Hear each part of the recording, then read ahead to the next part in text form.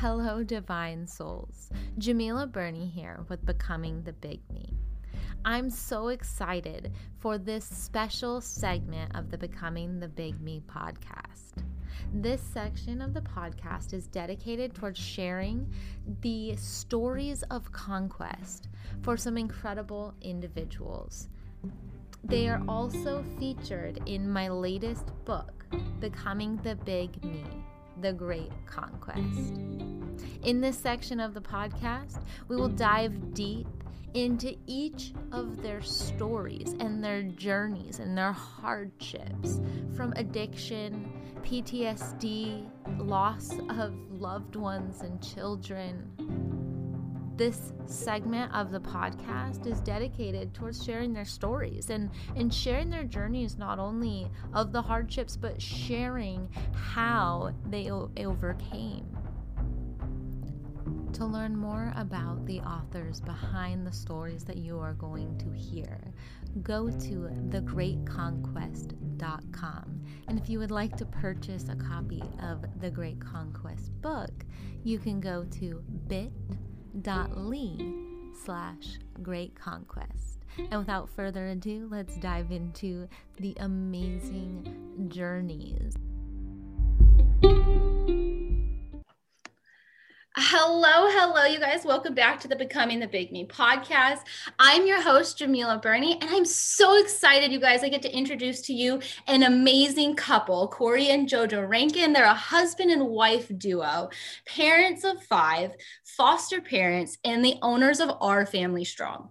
They work as a team to optimize entrepreneurial marriages and focus on restructuring and eliminating the invisible cracks entrepreneurship brings to relationships.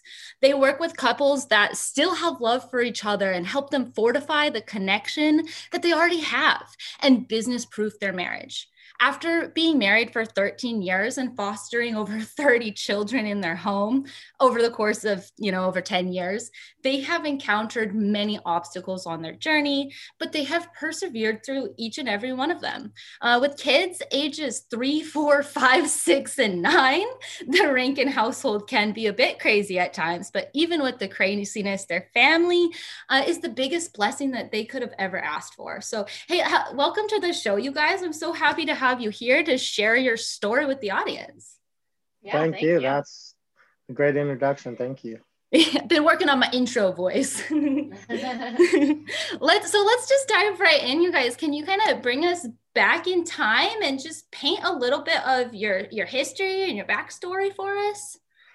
Yeah. So we've been married for 13 years, and I'll go a little bit deeper into our backstory, but ultimately our life changed 10 years ago when we moved to Vegas so I could go to physical therapy school. That was the start of foster care. That was the start of our 10 kids in 1 year. It was just the start of a whole lot of change, a whole lot of growth, a whole lot of failure, and a whole lot of teamwork. But JoJo and I, we grew up in very, very different circumstances. Our parents were both lower income, but I've got two brothers and 2 sisters. JoJo also has 2 brothers and 1 sister. And that was very unique because communication is something that has really defined who we are in our story and our journey, is because I didn't know how to communicate when I was younger. I played football, baseball, and I wrestled.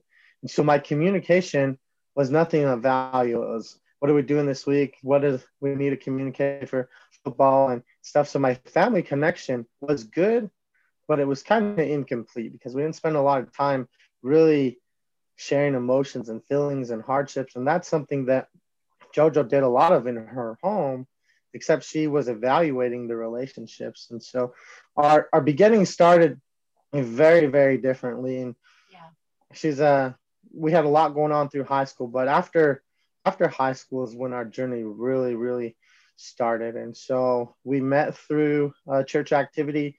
One of my friends from that church activity married JoJo's sister, and they introduced us. And so it's been quite a miracle that we even got together, because our relationship started long distance. And I think the biggest thing, because like Cory had kind of mentioned a little bit, was that so growing up, we were around a lot of dysfunction, a lot of interesting relationships, I guess you could say.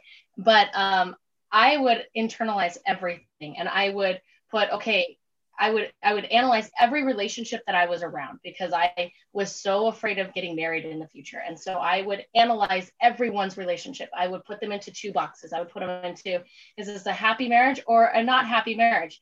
And so as a child, all the way up until Cory and I really started dating, I would put these everything that I saw in the grocery store. I would analyze couples at church, everywhere I was.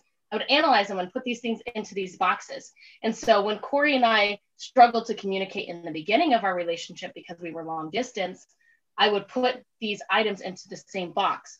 And so it was sort of a challenge when we started dating because our relationship was new and we were trying to communicate, but our communication styles were so off. And that's where our journey really gets started, is because we both had a desire for a loving family. We both had a desire to be more than average. We both had an entrepreneur mind and we didn't know it.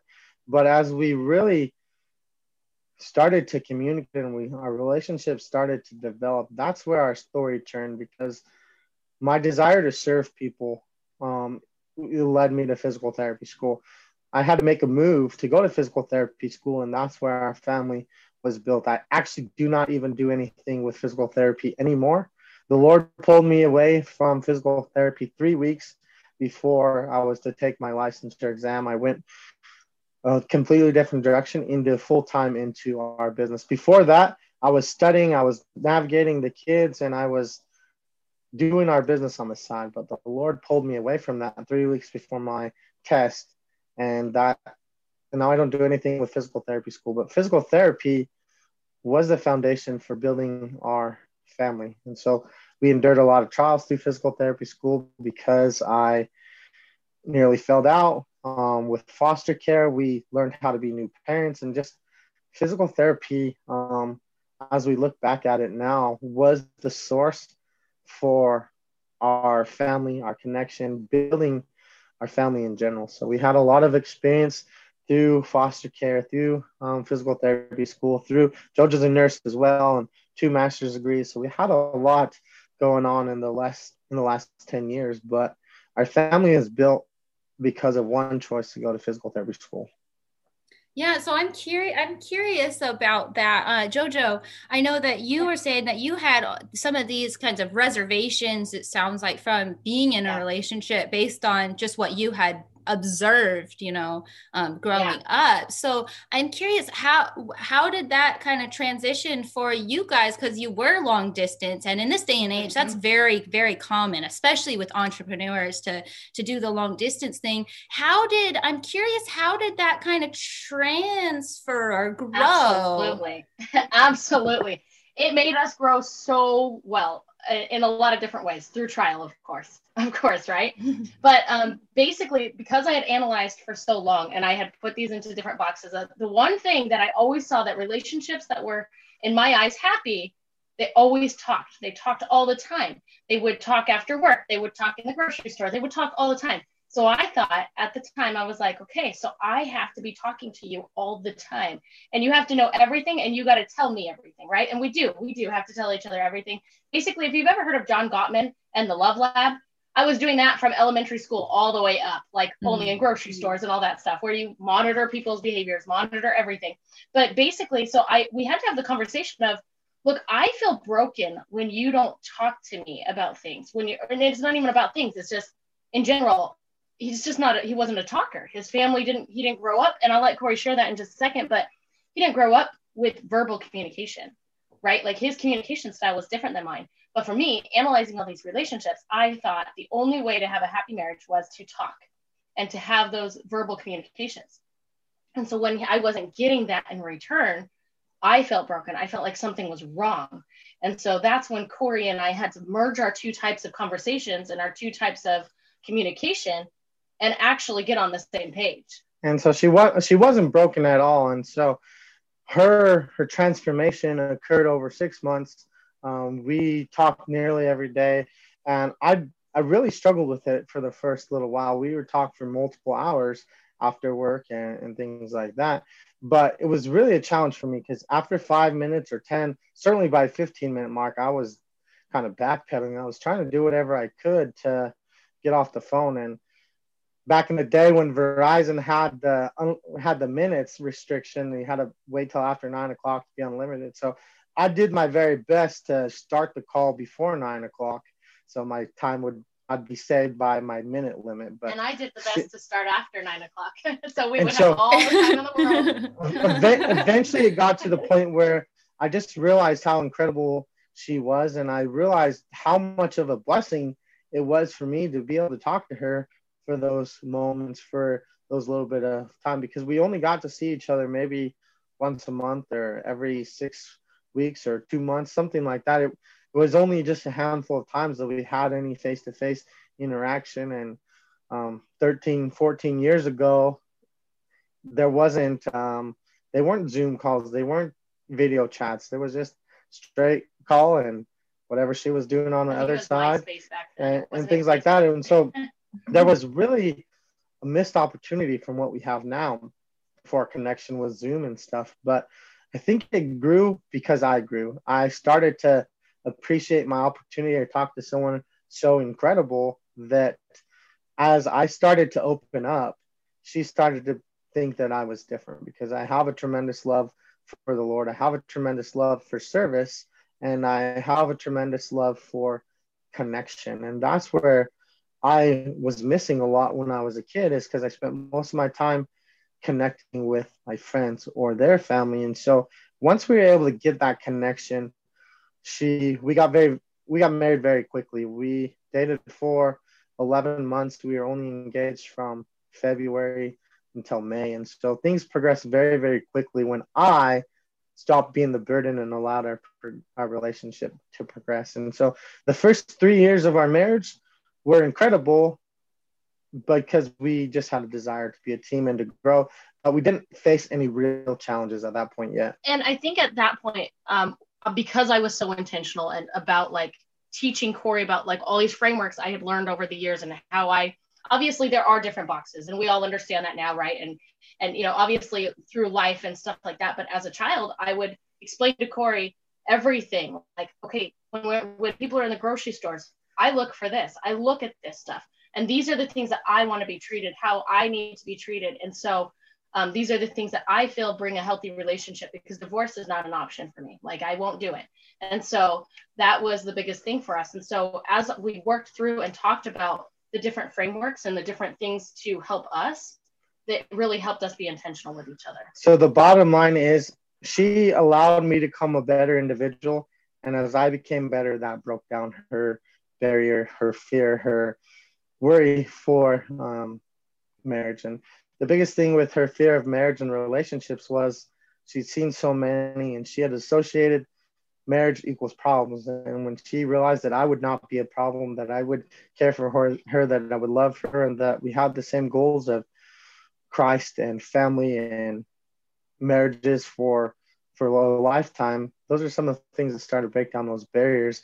And I'm so grateful that those barriers were broken down, because dating long distance, I was working full time, and I was about to start going to college. And my intention was, I even told her this, and she probably wanted to crucify me for that. But I told her this, that, we'll meet people, we'll have, like, my full intentions were to start college and start interacting with my classmates and see where that led. But she was so incredible that didn't happen, and a miracle that I never had the opportunity to meet other people, and I didn't want to meet other people. The Lord kind of took that desire away from me, and I'm so grateful that I did, because I have never met any other person that will drive on the freeway past an accident or a crash and pray for them, that they'll be taken care of, that they won't be hurt, that they'll have the financial resources. And she just is so incredible. I'm so grateful that those miracles were there, because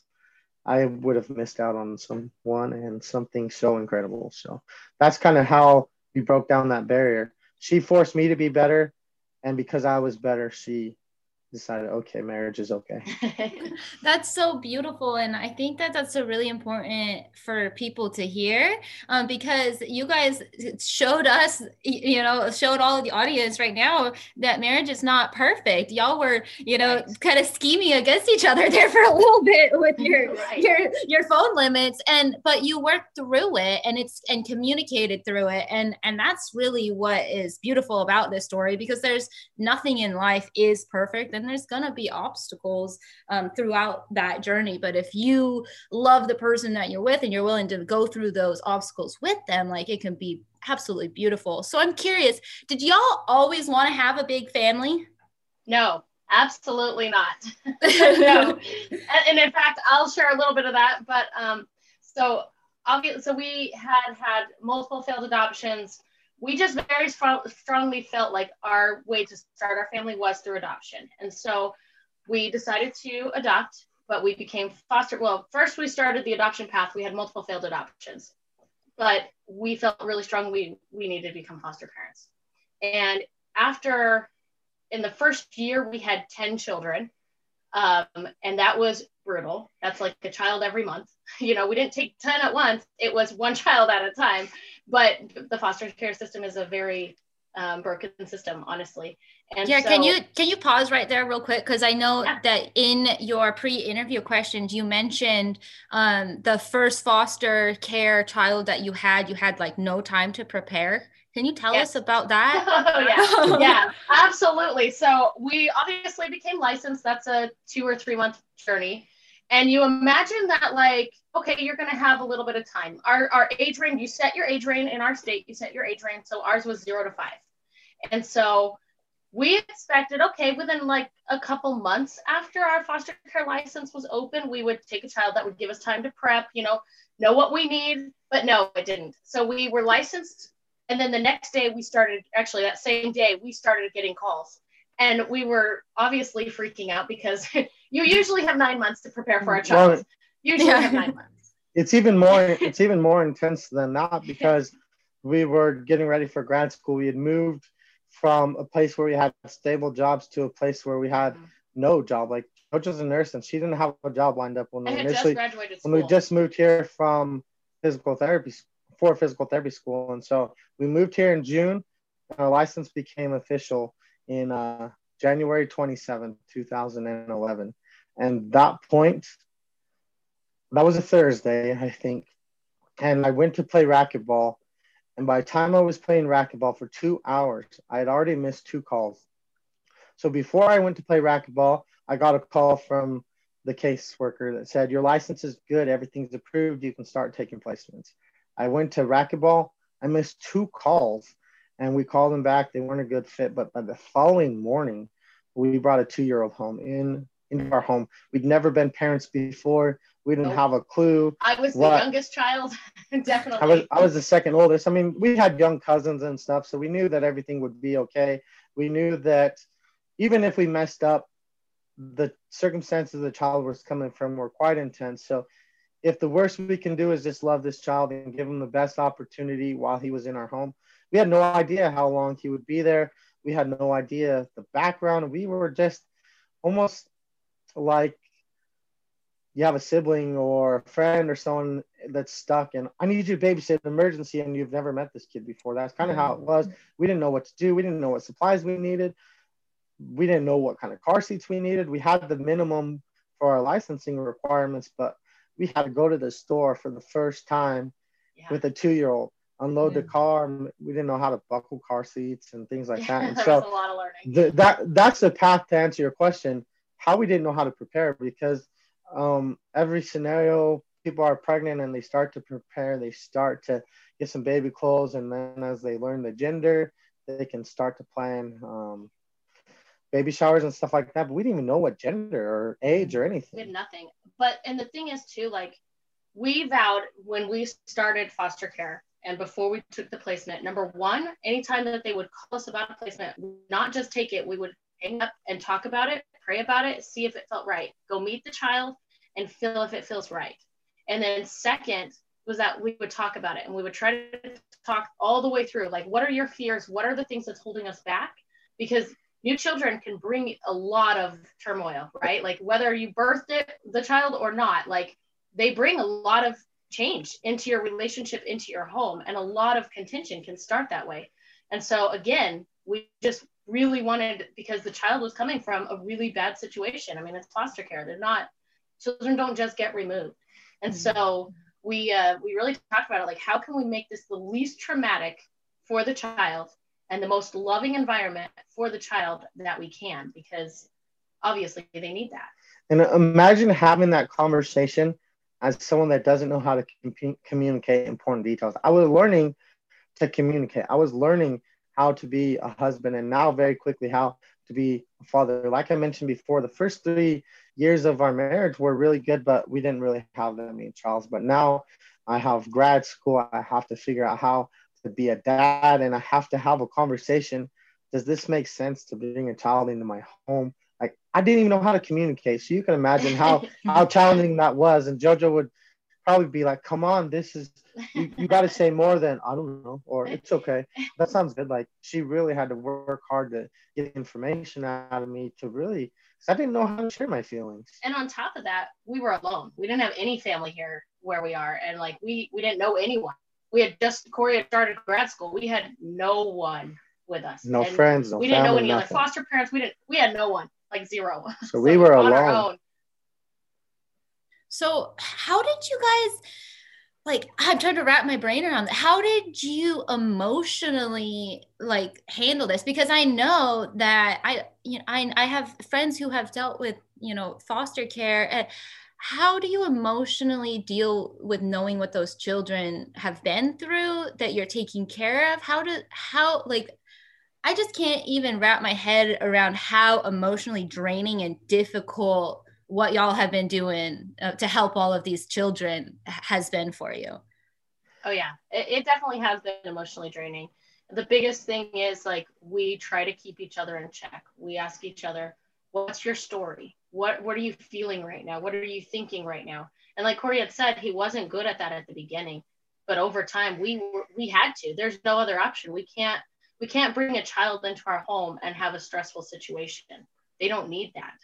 It's our job as parents to get it together. And so emotionally, we have to be open with each other, because we couldn't go to friends. Nobody understands foster care. So if we were to say, a lot of the time we would say, you know what, I'm really afraid of this. And our friends would say, well, whatever happens, happens. But that's not comforting. That's not helpful. And so we'd have to bring our situation to each other and really keep each other in check. Like, what are you feeling right now? Because it is, I mean, can't tell you how many nights we've cried ourselves to sleep because a child went home, because it's not so much that they went home, it's the environment. Has the environment changed? Is the child going to come back? It's a very traumatic thing for children. And we've had, I would say a lot of our children that we've had over the years have entered foster care again. And so it's a very broken system. So there's a lot of fear behind it that you really do have to be intentional with each other and try to create the healthiest relationship with each other, but also with the other family, like the birth family, if the birth family is involved. And I have never thought about this before until you asked that question. The Lord really blessed us. So the first 10 children we had, that was challenging and it was emotional, but that was the easy part. Quick. It was the other 20 children that really were the emotional ties. And what I mean by that is, the first child we had for 3 months, and then he went to another foster home where he could be with his 5-year-old brother and his 7-year-old sister. And so that was a blessing for us that, okay, he was in our home and that was a better circumstance than he came from. And now he's going to a circumstance that's better than what we can have. He was 2, so he didn't really have that much of an effect, but we had contact with his siblings and they were really, really struggling. They felt like their brother was stolen from him. And so to reunite that family wasn't so bad for us. And then another couple kids we had were a brother, and they went home to an aunt that wasn't using drugs, that was a stable job, that really knew these kids. And so that was okay. And then we had a set of 3 that went home to their dad. The mom had the care of them, and she's the one that had the children removed, and the dad, he was working on education and he had employment, and so he didn't even know where, just the circumstances, he didn't know where his kids were, and so the state was able to track him down, and he was able to care for those kids, and that was a good story. So our first 10 weren't so bad because they were short term and it was hard, but we had some time to process. And one of the things that makes the foster care system broken is the kids are there's so many kids in care and not enough resources. When we were doing our training, they said there's 1,000 licensed foster homes in our community and 3,000 kids in care. Yeah, and now it's gotten worse, where it's there's just not enough, and only 500 foster care. There's just not enough resources. So when these children are bounced from place to place, it really makes things more challenging for them and adds to the trauma, different wounds every time. And so the foster care system does the best they can to get placements, to get stability. But what that looks like is, because the way that they do foster care is you're licensed per number of beds, and each bed is how many children you can have in your home, and they have different requirements and things like that to determine how many kids you can have by the space of your home and bedrooms and things like that. And so our license looks like we have space for 3. So if we have 3 kids, then we're not available in the system. But if we have 2 kids, then we're available in the system. And so if one child goes home today and they clear that name out in the system, we could get a call tomorrow. And so that's one thing we communicated very early once that first child went to be with his siblings was, we need some time to process. We're not just going to turn around and drive to the facility where the visitation center is and bring another child home. We needed some time to process. And so I never thought about that until you asked that question. But the Lord blessed us in a way that the first children that were in our home, we were able to love. We were learn how to figure out how to be parents and things like that. And so it was the second 20 that really became challenging. It's really, really hard when you have a child in your home that for more than a year and your children are bonded, and that's when the emotional struggles really become hard. And foster parents don't have enough support a lot of times because, like I said, they just have such a need that the child goes home, another child in their home, they don't have time to process, they don't have time to take care of it. And so a lot of people think a child going home in foster care that isn't involved in foster care is a really good thing. And oftentimes it is, but it's really a traumatic thing too for the children and things like that. And I'll share a story about one of the experiences of, just so you see how hard it truly was for us to handle things emotionally. So we had a little girl that was in our home for a year and a half, and we thought it was going to adoption. And then her dad came in the picture and he did his plan and he went home. But my kids were so bonded to her that it was a lot of crying for weeks and weeks after she left. And then after a couple months, we got her another placement and things like that. But it was just so hard for our children. It was so hard for us, because now do we have to manage our own emotional problems or in struggles and circumstances. Now we have to deal with children that feel like someone special was ripped out of their life, and they don't know why. They don't know where they're going. They just know that they won't be able to see them. The hardest part is when you're at work or your school and you get a call, this child's going home, you have no time to prepare. Yeah. Sometimes you got to be in this place in 1 hour, and our kids didn't get a chance to say bye. Or those are the hardest times. And so it's not easy. It's not easy at all. No.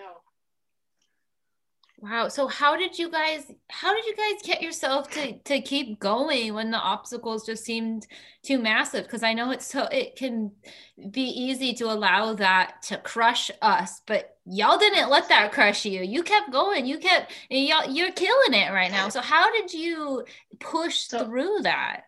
I would say and I'll share a little bit too, because so our 9-year-old now, he was our 10th foster child.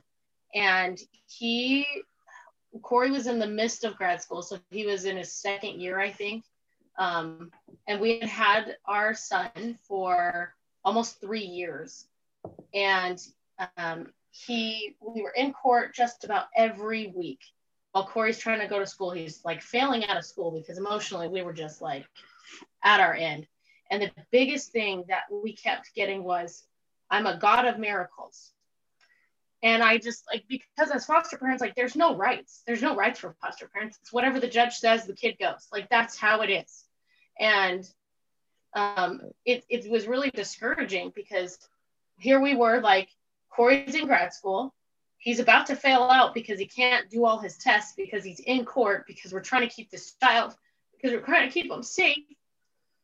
And it was this big old horrible like time for us. It went on for 2 years of that. And so our biggest thing was how we made it through was just getting those promptings, those even little inspirations, because again, we were alone. Like nobody understands foster care. Like it's not like there's a bunch of foster parents that now there is because of Facebook and stuff, but like at the time there wasn't like foster care communities. There's no support groups here. There's nothing really for the foster parents to even bond with each other. So it's a very lonely ride. Unless you know another foster parent, nobody understands it and you're on your own.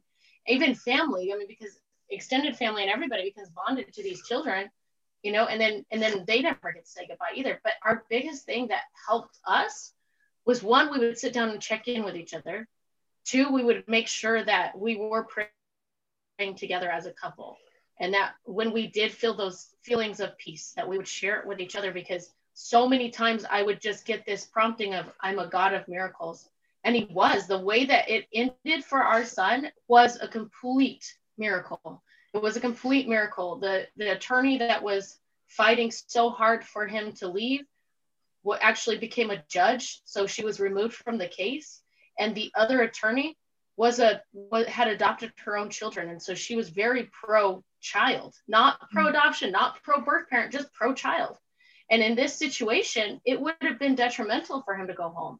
There was still drug dealing. There was still like homelessness. There was still things that, I mean, he would have been, and now he's a published author. He's a published author. So it's like the things that he has accomplished in his years because he was given opportunities is incredible. But it's because, so that is how we stayed connected, because we just leaned on each other and our faith.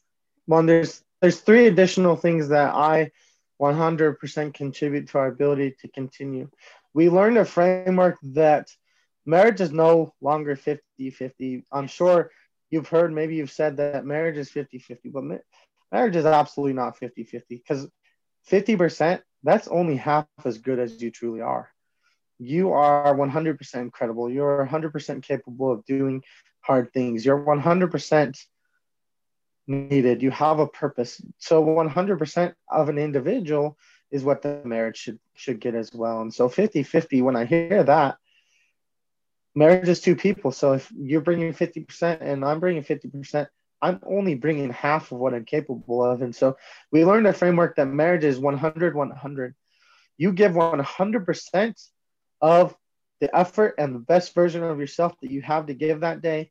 And when your spouse gives 100% of the best that they have to give today, hopefully when a day that JoJo's very low and she can only give 10 or 20 or 30% of her best version, hopefully that's a day where I'm closer to 100%, where I'm closer to 70. And if she's having a tough day and she can give 30% and I can give 75% of my best effort, and I can boost her up, and I can love her, I can support her, I can meet her needs and her love language, we're better than 100%. In that scenario, we're 150 or 125%, and that's much better than 100. And so if we think of it as marriage is 50-50, we'll never bring the best version of ourselves, because when someone's low, that's when, instead of turning to each other to be elevated, we often will have arguments or disagreements or feel like people aren't carrying their weight.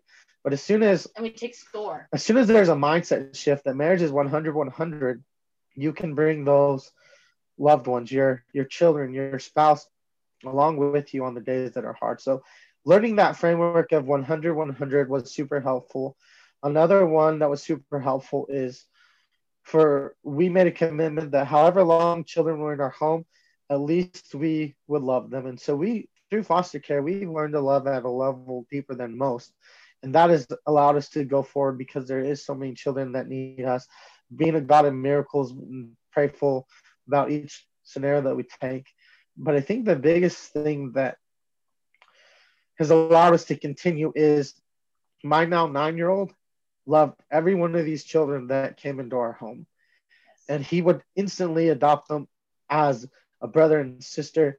It was never a friend. It was never that child. It was, oh, I got a new brother. I got a new sister. I got to play with. And he had so much love that he gave us the strength to keep going, because he would say, oh, Mom, I need another brother.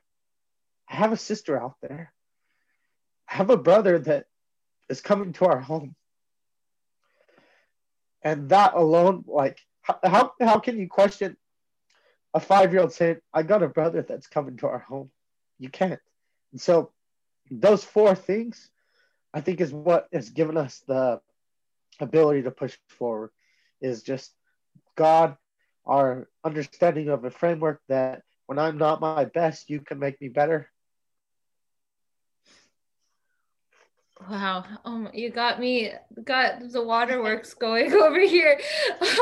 It's so beautiful, because I don't know if y'all know about me, but I have a 9-year-old daughter, and I was addicted to drugs myself. So some of the stuff that y'all are just sharing has just really moved me today.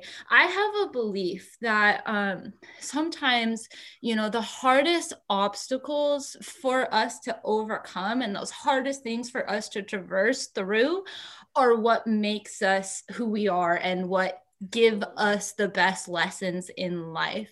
And the most amount of strength in the end. Exactly. Can you share with me what y'all are the most thankful for, that you JoJo. have learned? Absolutely, JoJo. that you have learned while traversing through these obstacles? I think our biggest thing is to, well, there's probably a couple things, but number one, doing family councils. That changed a lot for us when life was hard, because when Cory was in grad school and we were foster parents, I was also in school. I was working full time, and it was really hard. And so if we had family councils and just was able to say, look, this is my load right now. Like, I don't even have enough bandwidth to do dishes. Like, how can we lighten each other's load? Because emotionally, physically, whatever we're needing during that time, it's a lot. A lot of the time where we're going through these trials, like, you don't have enough bandwidth to even stand up sometimes. And you're just like, you just want to sit there and stare at the wall, but you can't, right? Like, we have to get up. We have to do things. But I think that was one of the biggest things for us, is we turned towards each other in our relationship, but also with our kids.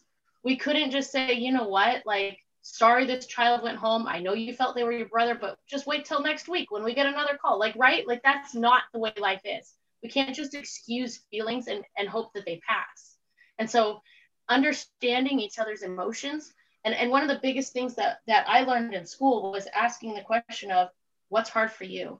And so if you ask your children, if you ask your spouse, what's hard for you? What's difficult for you? What's a challenge for you? What's uncomfortable for you? Any of those type of questions, the amazing response that you get is incredible, because sometimes you just don't even expect that would be their response. I have a little story, and it's kind of off topic, but it'll be short. But during COVID, right, like, every school is shut down overnight. So kids don't get to say goodbye.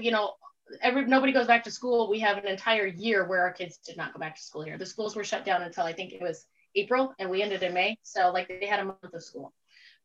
So anyway, so our son, so we're sitting in the treehouse and we're doing the what's hard for you.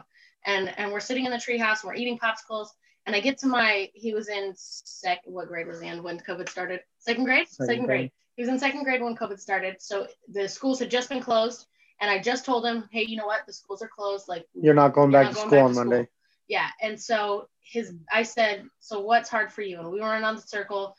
And my son said, what's hard for me is that I'll never say goodbye to my teacher. And I was like, why in the world would that be what's hard? Like, I didn't say this, but I'm thinking, why in the world would that be hard for you? How is that the challenge? I would have thought it would be your friends, or like, I'm scared, I don't know what's going to happen, like anything like that. But it was the teacher. But if you boil down the teacher, how many adults has failed him in his life? How many? I mean, we were his second home as foster parents. Like, not only did he have birth parents fail him, caseworkers fail him, other, like so many things fail him in his life. Of course, an adult not being able to have that closure was his hardest thing, because he liked his teacher. He had a good relationship with her. She was like a second mom type of thing, like a school mom, like he could go to her, he could talk to her. And of course that was the hardest thing, but I would have never guessed that saying goodbye to his teacher was the hardest thing. And so, of course, with that, I was able to get the closure for him. We were able to message her and, have conversations with her, but it was like that unknown of, oh no, another adult failed me. That was big. And so the biggest thing that we learned was having those family councils, talking through, what are you feeling? And yes, sometimes teenagers, sometimes husbands, sometimes people don't want to share what they're feeling. So then word it differently and say, what's uncomfortable for you? What was a challenge today? Instead of how was your day? Oh, it was good. Yeah. And for me, a lot of people say, oh, the Lord won't give you more than you can handle. Your trials won't kill you. And I think that's been something that I've learned, is that we are incredible. We can do hard things. Yes. All of us. The Lord will guide you, and you can do all things through Christ and things like that. But I have survived 100% of the trials that I've experienced. I'm still here. I still have another day, thank goodness, to serve, to love, and to become the best version of myself. And so for me, went through some things that felt pretty impossible. It would have been quite easy to give up. The fact that I graduated PT school with a doctorate of physical therapy during all of this is a miracle in and of itself. But there were so many opportunities that we could have quit. We could have quit on these children. We could have said, oh, this one's too hard. We can't handle this, and things like that. There were so many opportunities that felt impossible. But as we just kept moving a little bit, even if it's a half a step, even if we could barely get our foot off the ground, even if we have to crawl or roll, if we just move forward, eventually these struggles will be temporary. And so that's the biggest lesson that I learned, that I can do incredible things, that I can become better, and that trials don't have to be something that is negative. They can be something that makes me better. I'm not a business owner. I'm not a present husband and father if I don't navigate foster care, if I don't navigate nearly failing out of PT school, if I don't I'm not who I am today. I'm not having the impact without those experiences. And so once I learned that life doesn't happen to me, I'm not a victim, life happens for me. These experiences that I have, whether they're hard and they're not pleasant, they're not something you wish on your worst enemy, they have set me up for it. And so, like, just one example of that is I don't do anything with physical therapy anymore now. And grad school is so expensive. I have more debt for physical therapy school than I do on my mortgage. And that is just something that happened. And at periods of time through this, I questioned, God, why did I have to experience this? Why did we have to move for physical therapy? Why did I have to nearly fail out? And now I don't even use it. Why couldn't I just go straight to serving families? But we wouldn't have our own family. If I don't go to physical therapy school, we don't move from Utah to Nevada. We don't ever start foster care. We don't serve these children, that some that stayed forever through adoption. All 5 of our children are adopted. Others that went home to better circumstances.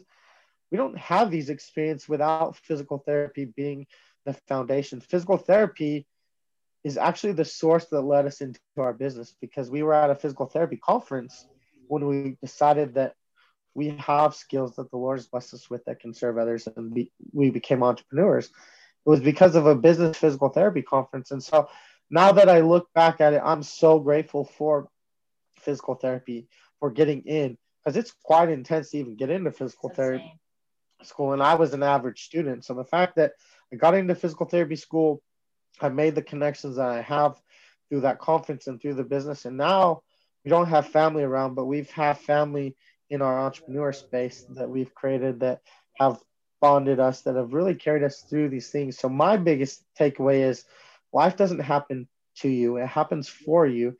And when we can change our mindset from scarcity, oh, this sucks, why does this happen to me, poor me, and like a victim mentality, to life is happening for me. Who can I serve? What can I learn? Where can I grow? That has helped us get to where we are today. That has helped us to be the for me to be the husband and father that my children need me to be. JoJo's quite unique and quite special, and she's way out of my league as far as being great. And so my ability to not look at, oh, this happened to me, why me, why bad things happen to good people, those kind of things, if that's my mindset, we quit a long time ago. But as we learned that life happens for us, now these trials that my kids had to experience, learning how to communicate so I could take care of those that are depending on me, has really been a blessing. And we can look back in the timeline of this stacked onto this. And because we had this trial, we were prepared to navigate this trial. And if we take out some of those trials, that was too overwhelming. I didn't have the character, I didn't have the strength that I needed to endure some of these additional trials. And so it was a building block. All of my challenges, and people here in the entrepreneur space talk about all the time that your mess becomes your message. And things were quite messy for us for a long time through physical therapy school. There was a 4-year period through physical therapy school that our marriage really was tested. And what happened is we grew together and not apart. And now I feel like we could navigate, we could dominate anything. There's going to be no trial that is going to be too hard for us, because I now know that these experiences are working for me. That's absolutely beautiful. And I believe exactly the same thing. I believe that everything that we go through in our life happens for a reason, even if we can't see what that reason is right in the moment. But I'm curious, because you guys are doing so much right now. Like y'all have your books. I know there's a podcast. Y'all are helping families. And I know that all of this sparked from you traversing through this this decade of foster care and helping all of these children and growing together as a couple and as a family, and your passion to help, expand that to others. How did entrepreneurship happen for you guys? It was, again, another like prompting. Cory had mentioned before, like we were in Florida and we were around a beach, no kids with us, all 5 kids were at home. Like we were like, vacation of our life, right? Get to go hang out at the beach, do whatever we want. Well, we were at this physical therapy conference, which we're really good friends with basically everybody in there. I'll let you continue, but we really have to back up even a step farther than that. 2017, we experienced a major tragedy in our community, and JoJo's working at the hospital. Yes. And that night, she got an impression, your mission in life is to save families. Super confusing, because we're foster parents, we're in grad school, we're active at church, we're active in our community. We didn't know what that meant. And then we needed a year and a half of silence and faith and trust to get to 2019 when we were at this conference. And now you can continue about being on the beach without 5 kids and never stepping foot in the sand. Yeah, so and like what Cory had said, like I received that your mission in life is to help families a few years prior. And I was like, well, that's kind of strange, because I was already in my undergrad to be a marriage and family therapist. Like I was on the path. We had been foster parents for, I don't even know how many years at that point. And so I was really confused. I was like, okay, but I'm already trying to do that. But then when we were at this physical therapy conference, we didn't even go to the beach, because we were so consumed by, we knew we needed to start our business.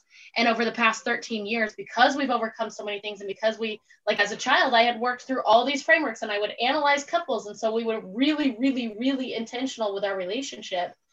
Everybody would always come to us and ask us, marriage advice. So their kids would come play and our kids would go play with them, and they would sit and get marriage counseling, right? Even though I wasn't a marriage counselor. And so at the time, it was, again, one of those things where we knew, even though we didn't want to, we knew we needed to start our business, and it needed to be coaching families. And so that was one of the biggest things, is we started coaching typical couples like we always had, right? Like we had always had generic couples come over and ask us how to stop fighting, basically go from divorce line all the way up, to happy and healthy and thriving and all that. And so we started coaching those couples. When she says generic, she's talking about the people we love the most, our family, our friends that we've developed here in Vegas without any people. And so they weren't just strangers, or they weren't people that were saying, oh yeah, you guys are great, how do you handle that? but it was people that knew our story. It was people that knew our experience, and it was people that we loved, and they would come to us and say, "You don't have any problems. Your marriage is perfect." And we would just And laugh. then they would ask us, "Your marriage is perfect. How do you do it? What can we do? What can we change?" And then sometimes we would tell them things, and they would implement it. They'd come back, "Oh, the last 2 weeks have been so great since our talk." Other times they will just say, "Oh man, things have been so much worse." And we ask them, "Did you do the things that we talked about?" No. Then why are you saying that we have a perfect marriage and you're not willing to copy the things that we're doing? And so that's kind of where we were. We had practice, and I didn't mean to cut you off, No, Jojo, you're but I good. think that was something that was very important, is when she said these common marriages, it's people we love, people that trusted us, people that didn't know all the details because we didn't let them in, because we save our trials for each other and not going outside of the source. But they knew we were struggling with foster care. They knew physical therapy was a challenge. They knew all these different things. They knew our emotions when a child would go home and a new one would come, and our kids were friends and They stuff saw the like that. So turmoil. it was no secret that we were struggling. But then they say that, "Oh, your marriage is perfect. You have no problems." It was like, we got plenty of problems. Cory still leaves his socks on the floor, but just kidding.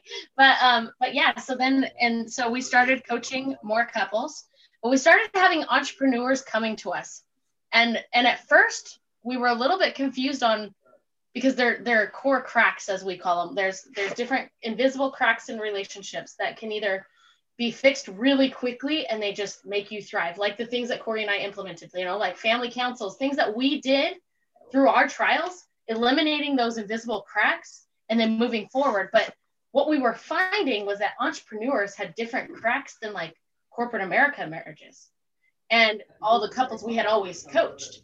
And so we started really dissecting, like, what's different than them.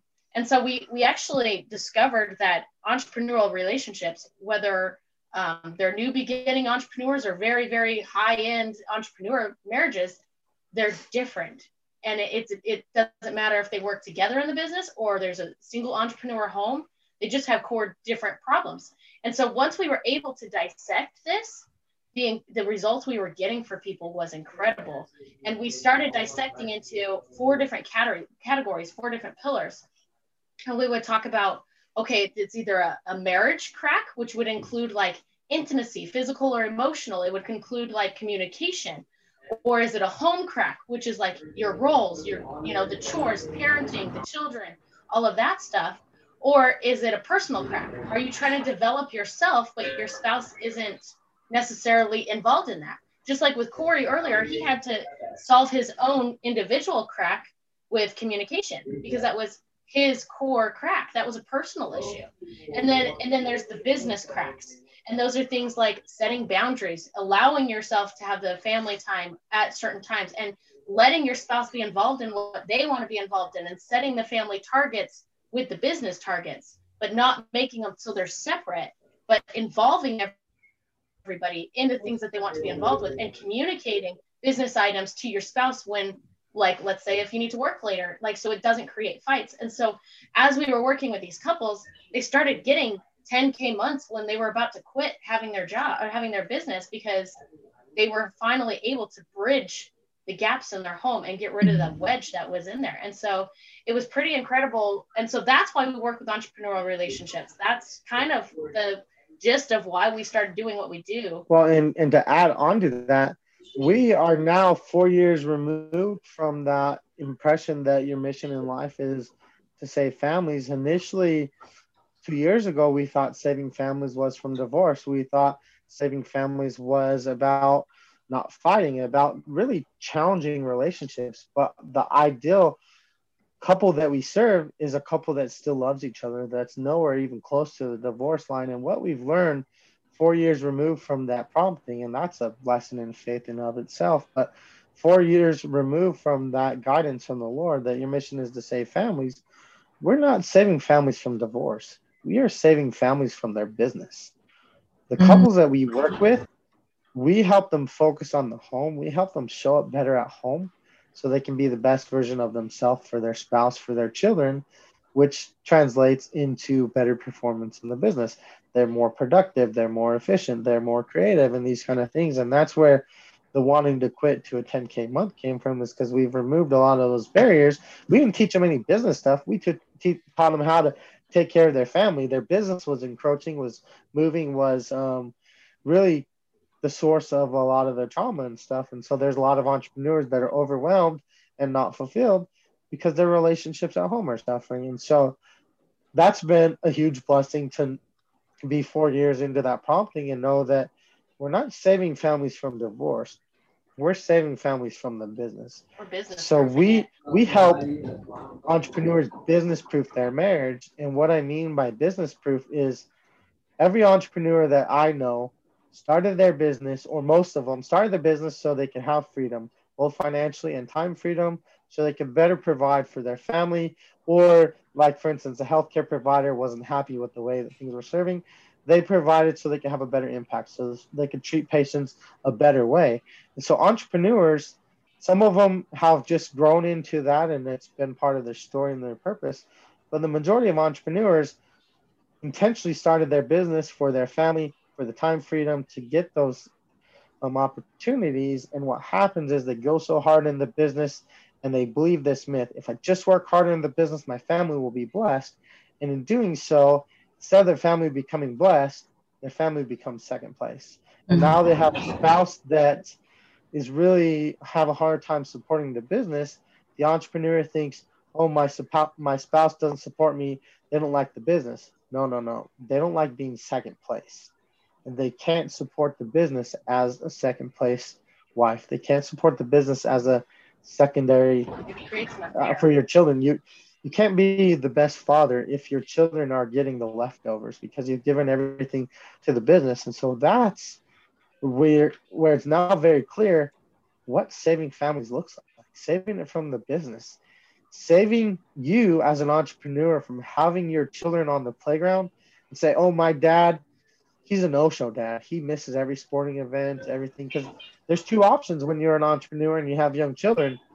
Your children can tell their friends that, oh, my dad is the cool dad because he's there, he's present, he gives me the attention, he gives me the time. Or he can say, my dad is no-show. He works so much, he misses everything. He's not home for dinner. He's not home when I go to sleep, and those kind of things. And so that is very tough. I don't want anyone to have that experience if they were overhearing their child on the playground at school. Oh, my dad is not present. My dad is a no-show. And that's what happens unintentionally for a lot of entrepreneurs. They go so hard in the business, but their relationships at home become casual, and JoJo and I like to say that casualness equals casualties. The relationships that we have need intention. They need purpose. They need action. They need work to maintain them so they're good. And so when we become casual and our date nights start to fade, our family meals start to fade, and those kind of things, that really takes over. And the reason we talk about cracks is because if you think about a foundation or a sidewalk, you see a crack in the sidewalk, it's not a big deal. You can still walk on it. It's visible, and there's the damage is micro. But as these cracks become more and the sidewalk starts to split and these tree roots start to elevate, now you've got a sidewalk that is a danger, that is a problem. And that's why we focus on cracks, because you have invisible cracks and you have invisible and visible, both. You have cracks that you know are a problem or you know need some more attention. And then you have things that are the source of the contention or the problem, but you don't notice it or you don't recognize it or you've blown it off, things like that. And so our experience through foster care, through nearly failing out of PT school, had put us in a mindset where we could build connections. And as we built connections, we learned our true purpose.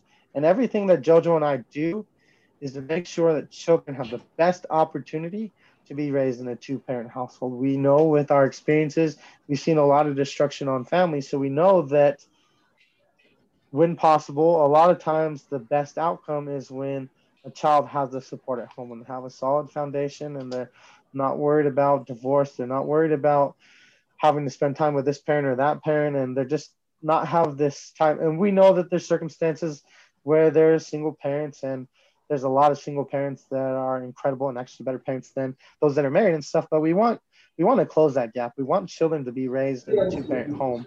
And our method is to do it from the top down. If we can build stronger marriages, we'll build stronger families. If we can take entrepreneurs that are unfulfilled, that have a huge purpose, that are solving problems and having a huge impact for other people, but are unfulfilled, their impact is minimized. And so if we can build a stronger family, we can build stronger entrepreneurs. And entrepreneurs, I believe, is who is going to change the world. Entrepreneurs solve problems, and they are the ones that will help us navigate a lot of this chaos in the world. And so we need entrepreneurs performing at a very high level.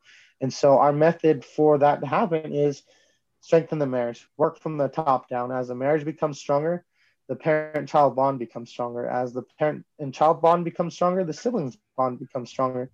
And what happens with that trickle-down effect is now you have children that are confident. Now you have a child like mine who was homeless and on and off the street to now he's about to go into he's not even in kindergarten yet, and he's just about to read and stuff because he's been in an environment where he's been loved, where he's had support, and where he's had the confidence to know him. And that's the story of my 4-year-old. He's been in pre-K, he's been in school, he's just about ready to read. I'm gonna have 4 years of kindergartners with the age grade, and so I just finished kindergarten for the first round. I have a 5-year-old that's going to start kindergarten in a couple of weeks. My 4-year-old, because of his birthday, won't start kindergarten this year, but he's ready to. He could outperform probably any of the kids in kindergarten. And I'm not saying that in a prideful way or bragging, but I'm just saying that as an example of what happens when children have a solid foundation. This child entered our home with a mother who was homeless, who was using drugs, who was depressed at 16 months old, that couldn't communicate because he had so much trauma in his life. And now he's had the support, he's had the therapy, he's had the things, and now he's a 4-year-old that's just about ready to read. And he knows everything. Like, he's way more qualified for kindergarten, and he has one more year to learn and grow. And that's what happens when families are strong, when we put our focus on taking care of things at home first and allow the business to be second. We have much more powerful people.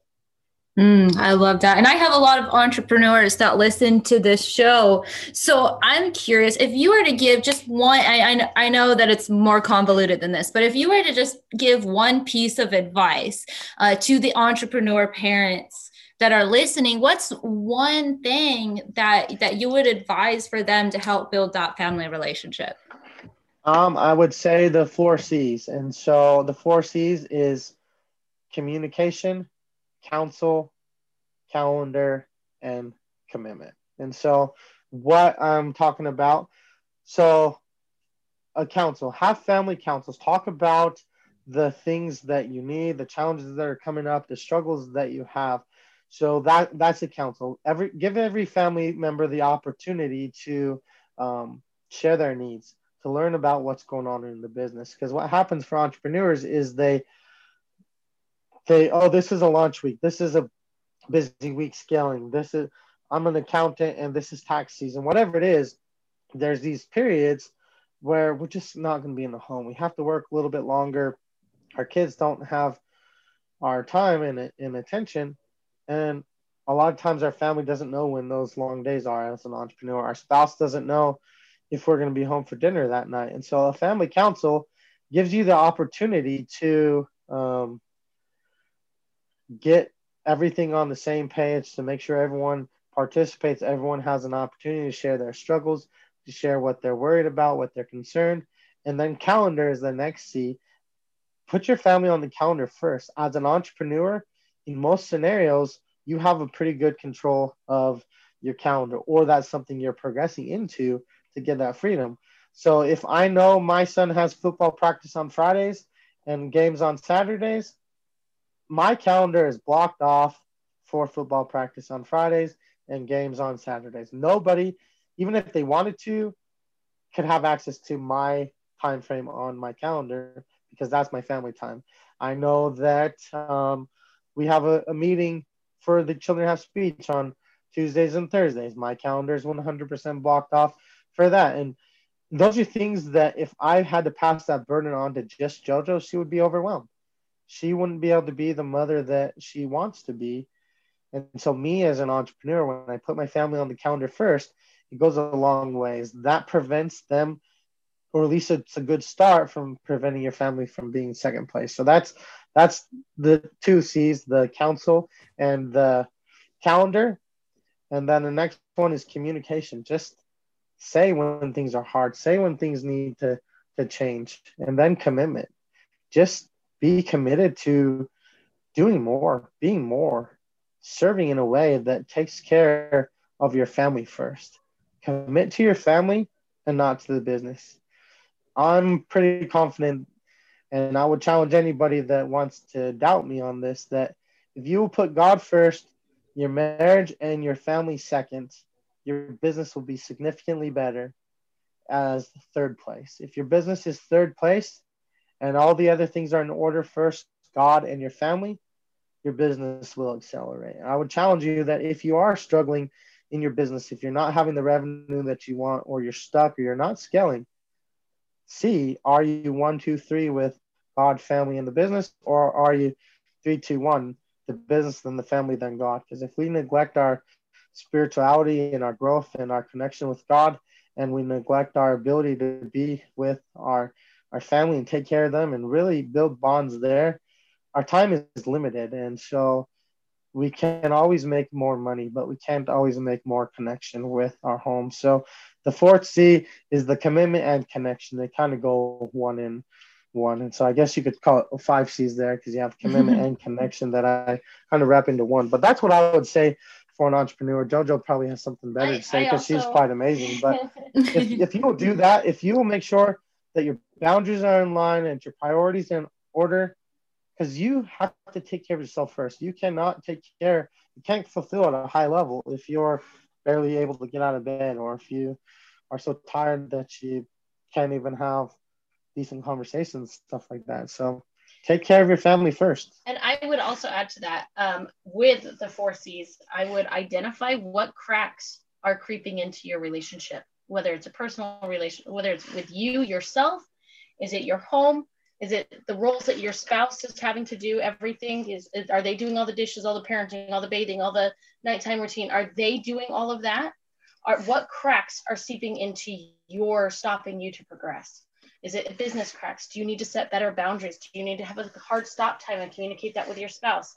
Is it individual? Are you feeling like you're failing in your business, which is making it so it's intruding in your home? Like, what cracks is it that I personally need to improve on? How can you fix your own cracks? Or if you need help with cracks, obviously that's why we're here. But like, what can you identify that is seeping into you becoming the best version of yourself as a spouse or as an individual? Because if you're able to identify those things, it helps you grow stronger in your business. And it also helps with these 4 principles that Cory had taught. And a small crack hasn't destroyed your foundation, but a major crack, that starts to interfere with the structure. That starts to interfere with stability. And so if you can identify the cracks and help and get the help that you need, whether it's a coach, whether it's a new team member on your business, whether it's to offload some of the tasks that you're doing to VAs, whether it's saying no so you can have more opportunity to say yes to the things that push your mission forward, those cracks are something that we can change. And I want to tell anyone that there is no shame in becoming better. Identifying these cracks is keeping your foundation strong. If these cracks are ignored, eventually we'll have wedges in our relationship, and we'll get to a point where our structure, our stability is starting to crumble. And that's the last place anybody wants to be, is a foundation that's poor in the business, a foundation that's poor in the relationship, a foundation of self-belief that you're not good enough. If our foundation starts to crumble, we won't be stable enough to support other people. So I think us as entrepreneurs, we have egos, we have reputations that got it under control. I'm a problem solver, and so I got it under control. And so a lot of times there can be shame in growing, but if you identify your cracks, whether that's a new coach or just freeing up your time, you're growing. And there's no shame in growth. And entrepreneurs should expect to grow day in and day out, especially week over week and month over month, certainly year over year. Identifying cracks is an opportunity for growth. And growth is something everyone needs.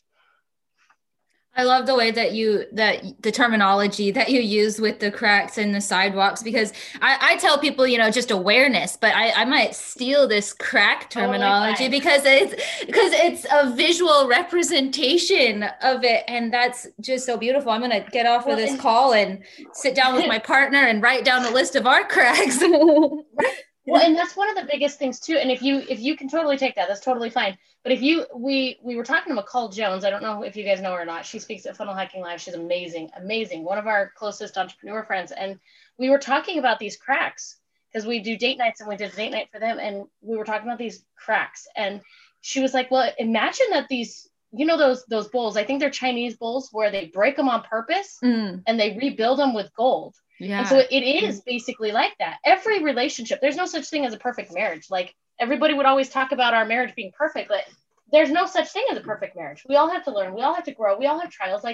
But it's how we create our relationship. It's how we let these cracks either build us or destroy us. And so if you take that bowl and every crack that you fix, every crack that gets better becomes that gold. So you become this unique bowl that no bowl is the same, but it's amazing. And it has gold in it, and it's valuable. It's a decoration, and it's just something amazing. And so cracks are much easier to repair when they're small and they haven't affected the foundation yet, when they haven't impeded on the stability of whatever it is. And so just identify those cracks now.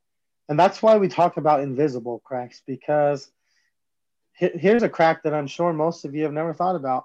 If you're a male and you feel like your intimacy is not as frequent as you want, I'm pretty confident that the reason that is because your emotional connection with your wife or your significant other has faded. And that's an invisible crack that most people aren't associating with. I'm working so much in the business, so I'm not having one-on-one time with my spouse, and my wife doesn't feel connected to me. She's overwhelmed with the kids. She doesn't want to be touched, a hug or handheld or anything, or even a deeper level of intimacy if she doesn't feel connected for you, if she doesn't feel valued. But a lot of people don't associate that with, oh, this is why I have the circumstances I am, because it's a crack that appeared here. And so, man, if you want to increase your intimacy, pay attention to how are you caring for these amazing women in your life and taking care of them in a way that they feel protected, that they feel emotionally safe and connected to you. And if your intimacy is fading, evaluate that. See if that patching that crack before it becomes a huge wedge changes things for you. And so that's the same thing with that's the most extreme example that I can share, is that's something that people relate to, and it's something that evaporates very quickly in a lot of relationships that are overwhelmed, that are overworked. So just pay attention to how you're treating people. Yeah, mic drop, Cory. Like, you hit the nail on the head with that one. And that's something I wish that more men would understand. Thank you for sharing that message. Absolutely. You guys, this has been absolutely an incredible interview. And I know that our audience has received immense value from y'all already. But you have so much more to offer the world, more than this, hour-long interview. Y'all have your books, y'all have your Facebook group, y'all have your programs. Can you tell people, let us into your world, what do you have available for people? How can people connect with you? Yeah, so there's quite a few things, and I'll share a little bit, and then I'm sure Cory will have something. But first of all, just get started. You can join our Facebook group, Strong Business, Stronger Marriage. We have our podcast, Strong Business, Stronger Marriage. We have a marriage hacking show. But one of the things that we enjoy doing for couples is we do date nights. Before we will coach couples, obviously not every couple is a right fit for us, and we're not a right fit for them. Some couples need deep therapy, but for the most part, for entrepreneurs, it has been incredible to see how their business and their relationship and their whole home changes when they just change a couple things. And so we do date nights for a lot of couples. And basically what it is it's a one night where we go through Zoom, we teach a principle, we have an activity for them, and they're able to have that time alone and bonding and basically restructuring a lot of things in their relationship in an hour. And so that is something that for your listeners, we'd be willing to give out for free. And so if you want a part of that, you can definitely reach out to us.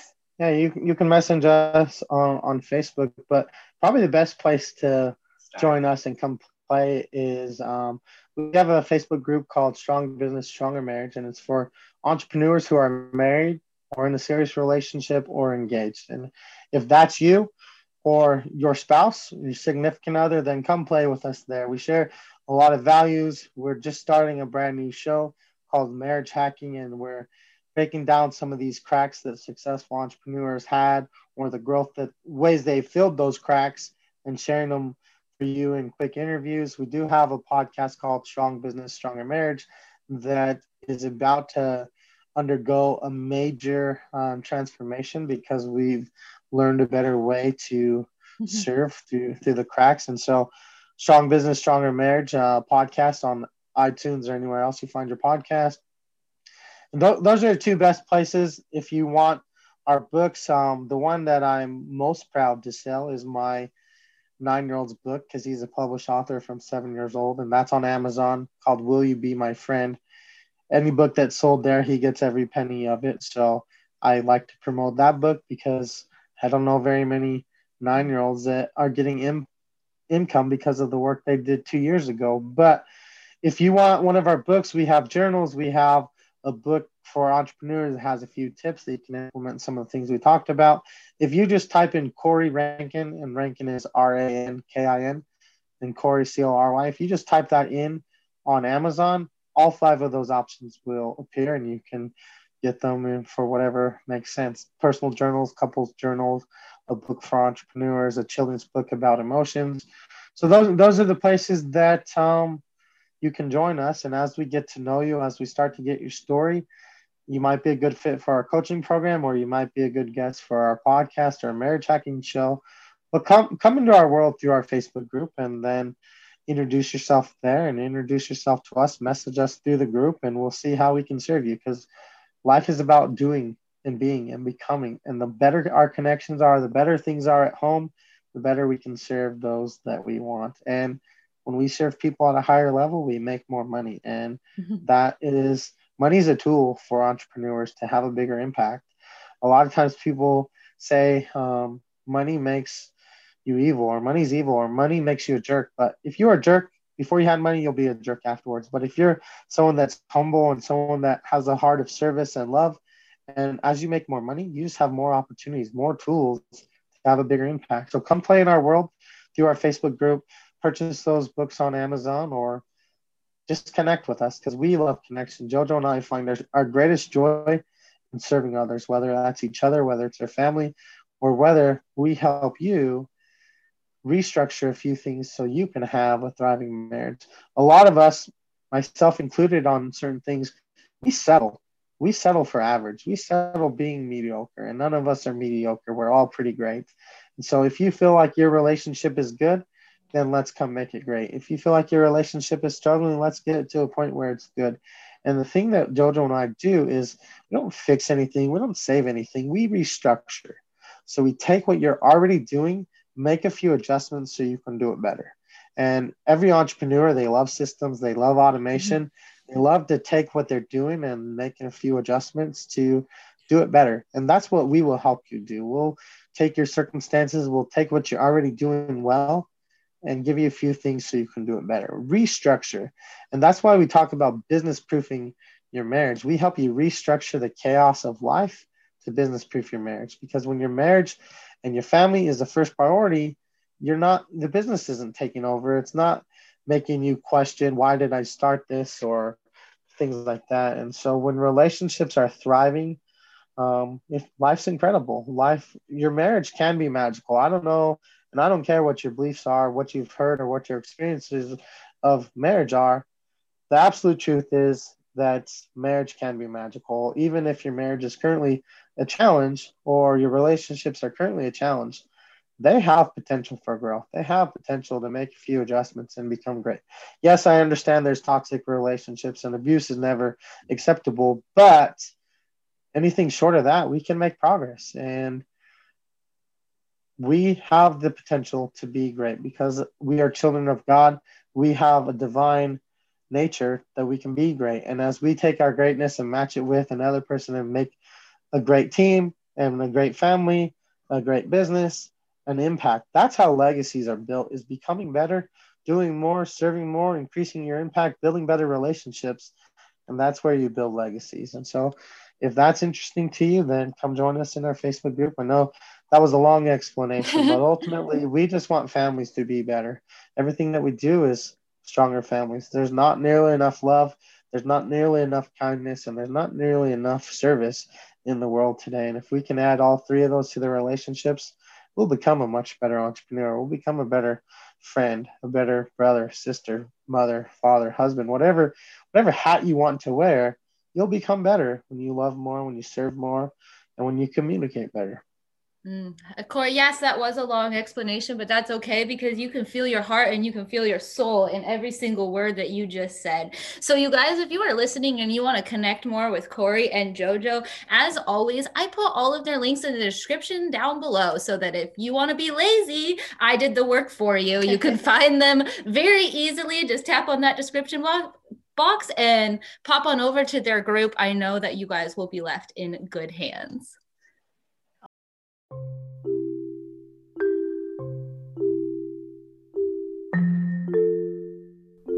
Thank you so much for tuning into today's episode of the Becoming the Big Me podcast. I know that you found value in hearing this story today, and I would love if you could show your support by going and grabbing a copy of our book. And you can do so by going to bit.ly/greatconquest. You can also go to www.thegreatconquest.com for more information about each of the individuals involved in this process. Thanks again for tuning in.